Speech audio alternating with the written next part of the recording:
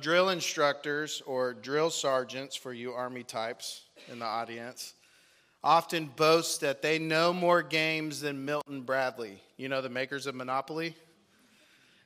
And if you're a service member or a veteran in the room, you can probably think of all the games that they would kind of play. And guys, civilians in the room, it's okay. These are not good games. These are games that have an intent to cause chaos and disruption, all right?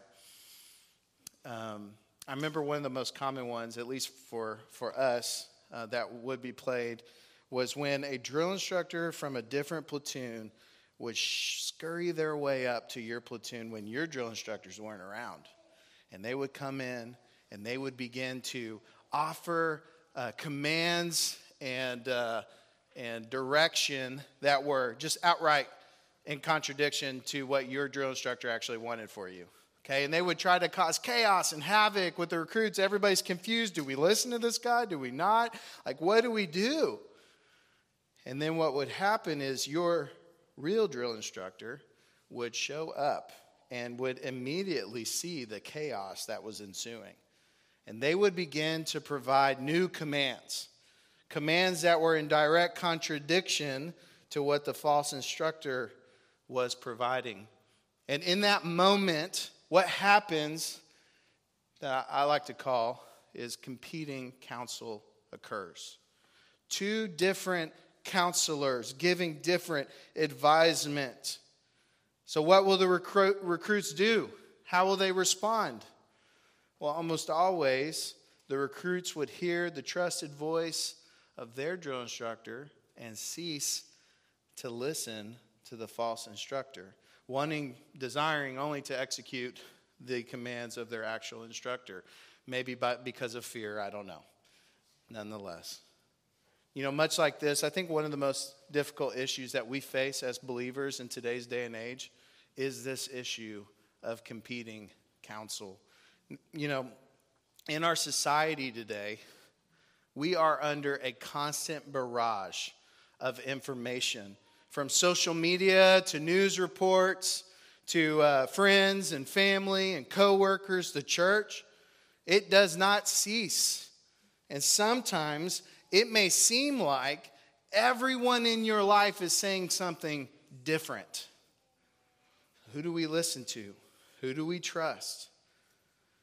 How will we respond? Even though sometimes it may seem like everybody's saying something different, there is this thread that we can follow, that the text illuminates our eyes to, that will help us to make the best decisions in life. And that's what the main thrust of the text really deals with. It deals with three key characters, two of which are protagonists, and one is a decision maker. And his name is Absalom. Now, I want to give you three numbers before we dive into the text. No, there's not going to be a quiz at the end of the service, so it's okay if you get these. You lose these numbers over time. But as I was studying the text this week, one commentator noted these numbers, and it really helped me to discern the point of the text. So here are the numbers for you note takers. The first number is 42. 42. The second number is 129. 129. And the third is 14. Does anyone have bingo? All right. 42, 129, 14. 42. What do these numbers mean? 42 is the number of Hebrew words in the plan of Ahithophel for destroying David. He uses 42 words to scheme up a plan to destroy a kingdom and a king.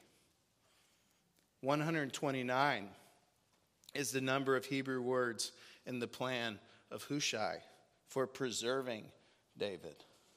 129 words of a plan, of a scheme to win the day for David.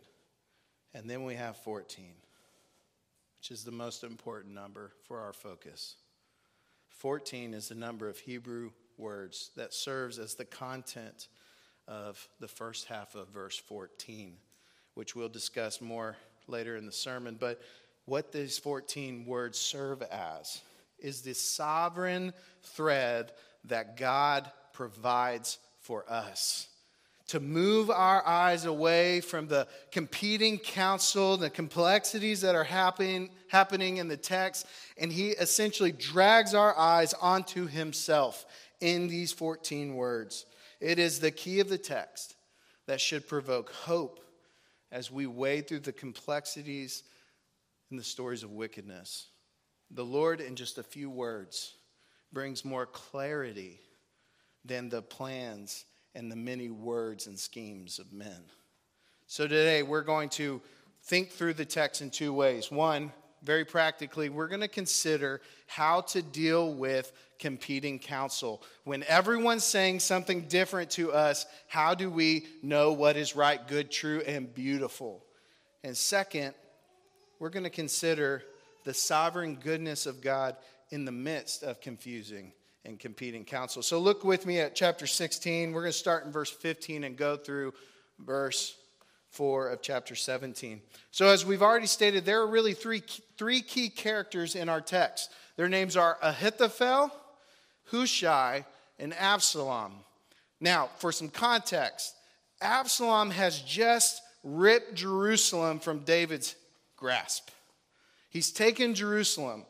And the narrator puts this pressure on the text that the next few decisions that Absalom makes, will be critical for the outcome of his rebellion.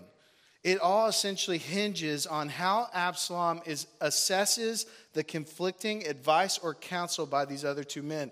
And from these exchanges, we can glean much for how to deal with the counsel that's often given to us. I mean, think about it. Maybe you're here today and you're considering right now leaving the military. Like, what's next? What do I do? Is this the right call? And you feel that pressure. Maybe you're here today and you have a defiant child. And you're trying to figure out what the best approach for discipline is with this kid you have that you loved, right? Maybe you're here today visiting and you're simply just trying to figure out what church is best for your family to be a part of. We deal with making decisions every day, and we often look to those who we trust to help us to make the best decisions. So the first step that we need to take in interpreting the counsel we receive in order to make the best decision is we need to trace the counsel. Church, we have to look critically at where the counsel is coming from. Now, the first person that Absalom encounters in the text is Hushai, but I want us to look first actually at the man Ahithophel. Anytime we receive counsel from someone else, there are some strategic questions that we can ask that will help us to better discern whether or not we should heed the advice provided. So for Ahithophel, we're going to ask 4 questions that will help us to trace the counsel that Absalom received. Here are the 4 questions. Number 1, what is the character of the counselor? What is the character of the counselor? 2, what does the counselor desire? What does the counselor desire? 3, is the counselor rooted in God's what? Word. And 4, where does the counselor want me to go? Where do they envision the destination for me to arrive at? These 4 strategic questions we're going to work through just with Ahithophel, but I think you'll find them helpful as you receive counsel from others in your life. So the first question we can ask anytime we receive counsel from someone is, what is the character of the counselor? Now look at chapter 16, verse 23. The text clues us in on Ahithophel's reputation. It says, now the advice Ahithophel gave in those days was like someone asking about a word from God.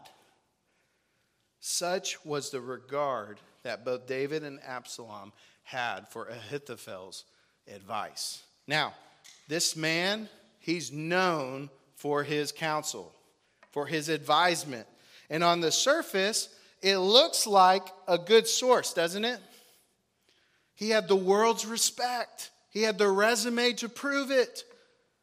But if we look more closely at his motives, we start to see some problems. Some red flags start to shoot up. So we have to ask the next question. What does this counselor desire? Look at verses 1 through 4 of chapter 17. In these verses, we get clued in on his desires. When he proposes the annihilation of David, he centers everything on who? Himself. I will, he says to Absalom. So what does that tell us about his desires? He desires the glory of Absalom's decision. He desires the glory of being a king maker, doesn't he? Sometimes when we get counsel from others, they counsel for the glory of self and not the glory of God. Well, what does this look like? Because it's a little more subtle. We're not making kings, right? Nowadays. It's a little more subtle. Sometimes it looks like maybe it's a professional counselor and they say, well, good thing you heeded my counsel and now your life has changed as a result of what I did. Can I write an article on your experience for blah, blah, blah for this publication? Sometimes it looks like a friend saying, yeah, you should have listened to me and all this wouldn't have worked out the way it did. Or because you listened to me, you're welcome. Right? We hear these little notes that clue us into what our counselors desire when we seek advisement from others. Then we ask the question, is the counselor rooted in God's word? This is often revealed in the counsel that we receive. Now, what did Ahithophel advise? What did he counsel? Well, Ahithophel suggests a radical and ruthless course of action.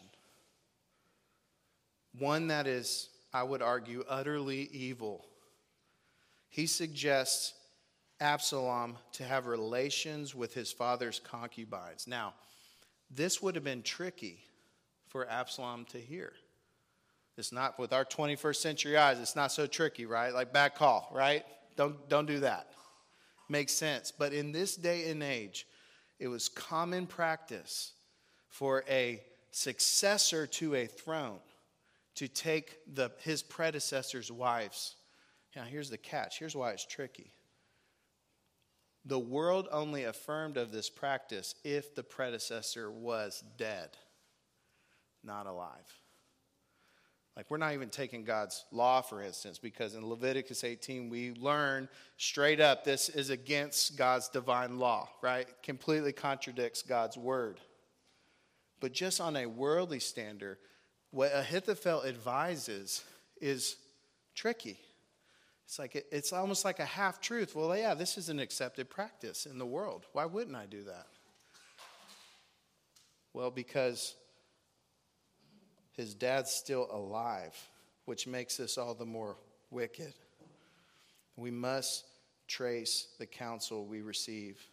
You know, I think really what Ahithophel was saying to his counselee was, I want you to take your inheritance now.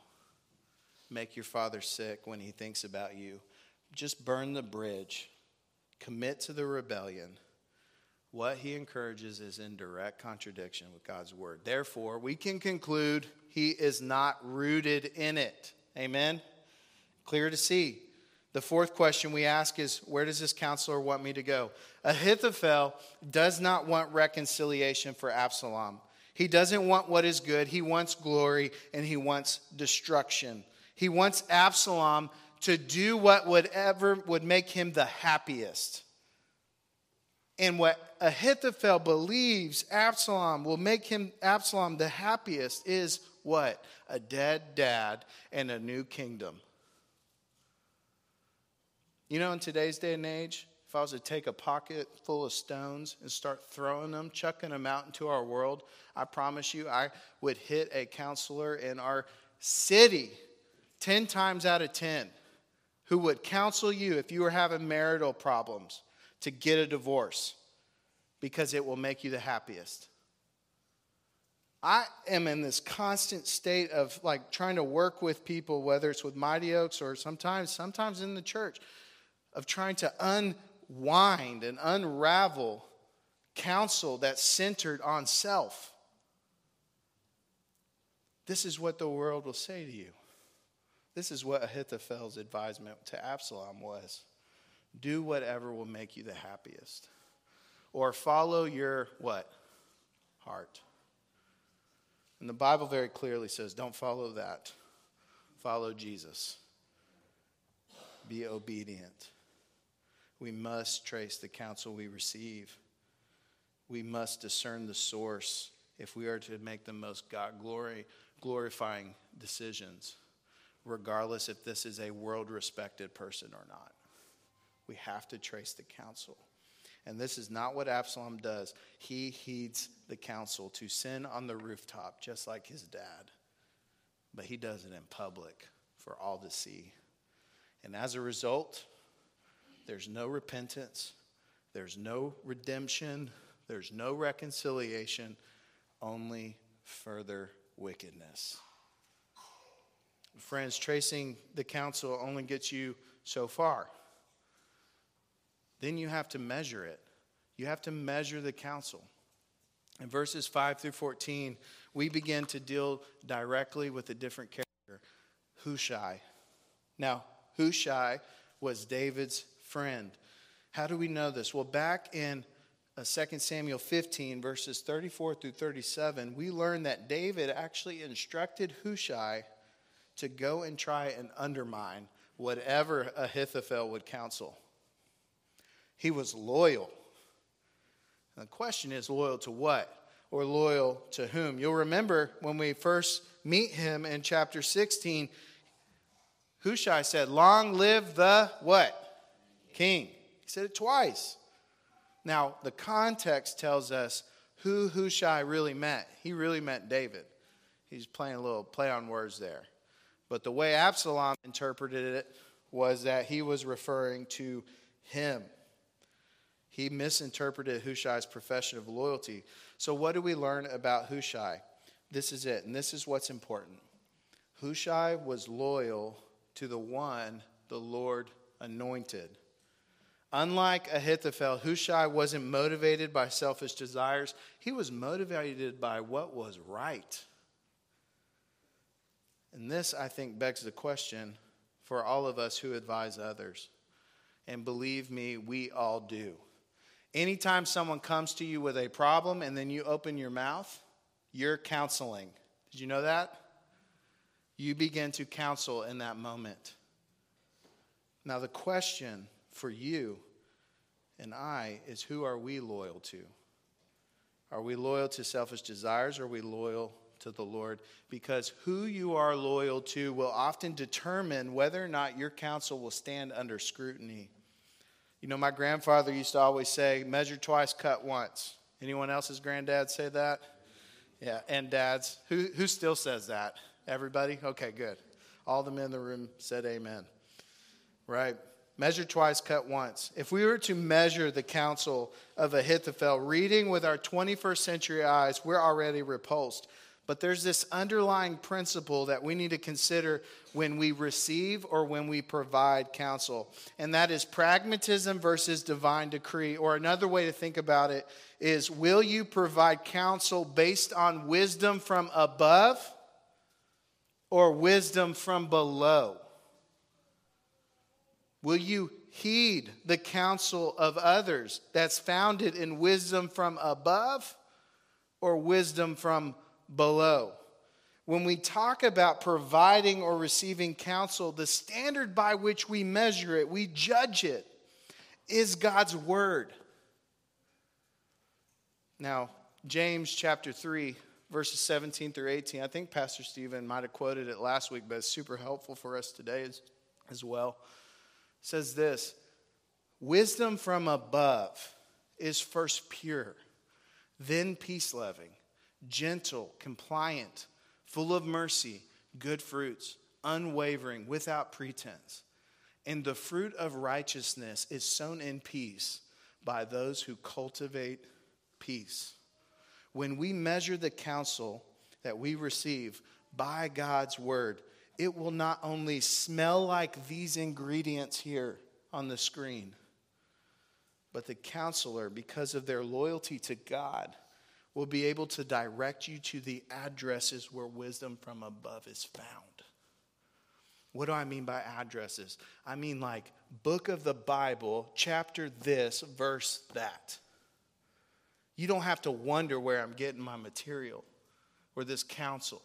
It's coming from God's word, which is unwavering, which is full of mercy, which is gentle, it's loving, it's peace.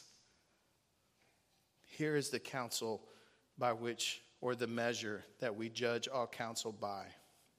Now, if you are giving counsel to others, man, I pray that your counsel is marked by these characteristics. And that you would hunger to give others, not some pop psychology, some new fad, some newest version of the world's wisdom, but you would hunger to give others the all-sufficient word of God. That the Apostle Peter says is sufficient for all of life and godliness. All of it. God's word alone, through the working of the Holy Spirit in us, will produce righteousness in those we talk to and will produce righteousness in us. And if we give them other things, it's like we're pushing people out to sea with no rudder on their boat, to wander aimlessly in the ocean. But here's the good news, though. I told you in the beginning of our time, the Lord in 14 Hebrew words would capture our eyes and drag them onto himself, to give us hope, to give us rest, to give us assurance, despite the complexities and the frustrations that we may encounter when trying to discern whether or not what people are telling us is good or bad. Even though we must be wise and discerning, friends, we have a God who is very clearly in control. We can rest in the sovereignty of God. Look with me at verse 14. This is what it says. Since the Lord had decreed. Everybody say the Lord had decreed. Since the Lord had decreed that Ahithophel's good advice be undermined in order to bring about Absalom's ruin.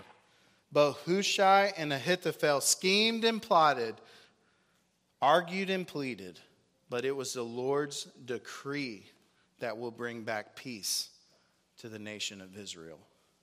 It is the Lord's covenant that he made with David that will ensure victory. It was even the Lord's decree that would discipline David through his son's wicked actions.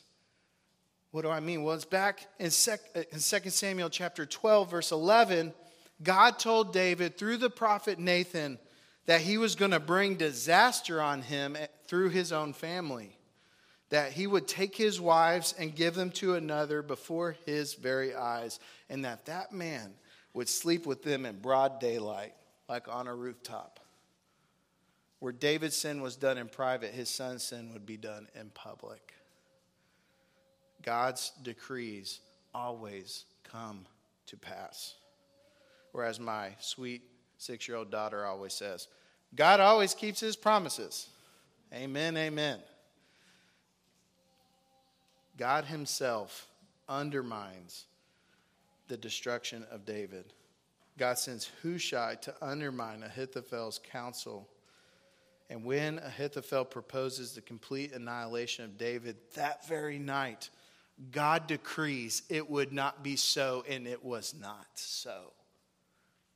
What the narrator tells us in verse 14 is that the plans of men cannot thwart God's will. Despite all of the human rhetoric, deception, sinfulness, and evil, everything in this text has been divinely shaped. One commentator calls this verse the divine fulcrum of the chapter. That all of these complex things that are happening and swirling around it are based off of this fulcrum, this truth of God's sovereignty. And as true as it was back in this historical record, Friends, this is still true today. The Bible from front to back draws our attention to the reality of God's sovereignty. Consider just a few texts. In Genesis 50, verse 20, this is the culminating moment in the story of Joseph. Joseph was a young boy with brothers who were jealous of him, who would sell him into slavery when their plan to murder him didn't seem like the best course of action. Joseph would be bought by a rich man, whose wife would try to sleep with him, who would falsely then accuse him of rape. Joseph would end up in prison where he would be forgotten. But the Lord was with him, and the Lord brought him out of prison. And the Lord gave him an opportunity to interpret King Pharaoh of Egypt's dreams. And he would rise to the right hand of Pharaoh with more power than he could have ever imagined, from slavery to the top, for a purpose. To prepare for a severe famine so that people would not die. And that included his very family that sold him into slavery. And when his brothers arrived into Egypt, this is what Joseph said. You planned evil against me. God planned it. What? What is it? The evil that they planned. God planned it for good, to bring about the present result, the survival of many people. What are you saying? Are you saying that God plans even the evil plans of others somehow for good? Yes, that's what I'm saying. That's what I'm saying. The evil that we've all experienced is not without purpose at some point. Now, that's hard to reckon. Amen? Cannot wrap our heads around how that works out. It is a mystery. But because God decrees, it is so. In Proverbs 21:1, it says, a king's heart is like channeled water in the Lord's hand, and he directs it wherever he chooses. This is certainly true of Absalom. The Lord moves his heart after he had already wanted to do or to execute Ahithophel's counsel. He moves his heart to change his mind, to go with Hushai. Why? Because it would preserve. Why? Because the Lord decreed.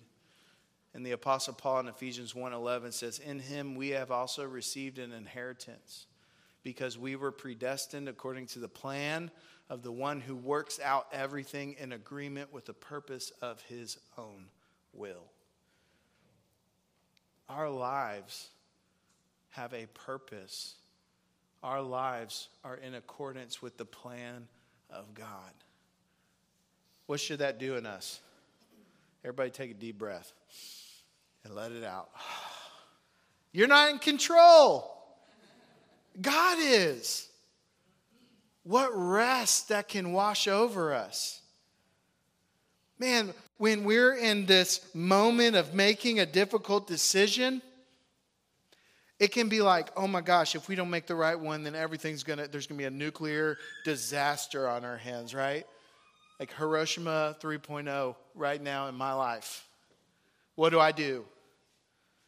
Pause. The Lord is sovereign. He is in control. What he decrees will come to pass. Meditate on that. Ask the question, is this decision the most faithful one? Am I compromising my faith at any venture? Or am I striving to bring glory to God? If those foundational things are true, and the Lord will establish your steps. And if you're going the wrong road, guess what he'll do too? Move your heart to the right direction, because he has that power.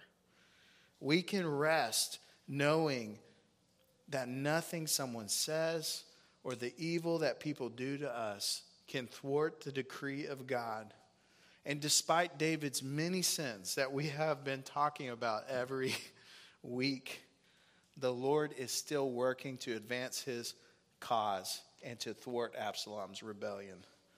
The rest of this section of scriptures only furthers the beauty of this truth, from spies narrowly escaping captivity to Ahithophel's suicidal end. What we learn about our God is that he reigns securely, that he brings justice, and that his word is unchanging. And all this matters for us today because it informs us that we should care deeply about the counsel that we receive and the counsel that we provide. That counsel should be in step with the will and the word of God. But far greater, it matters for us today because the Lord decreed all those years ago to undermine Absalom. And today, friends, we have a Savior in Jesus Christ from the line of David, the greater King, who never sinned, who reigns today, who has said he is coming back to make all things new. Why? Because the Lord has decreed. Amen? Let's stand and pray.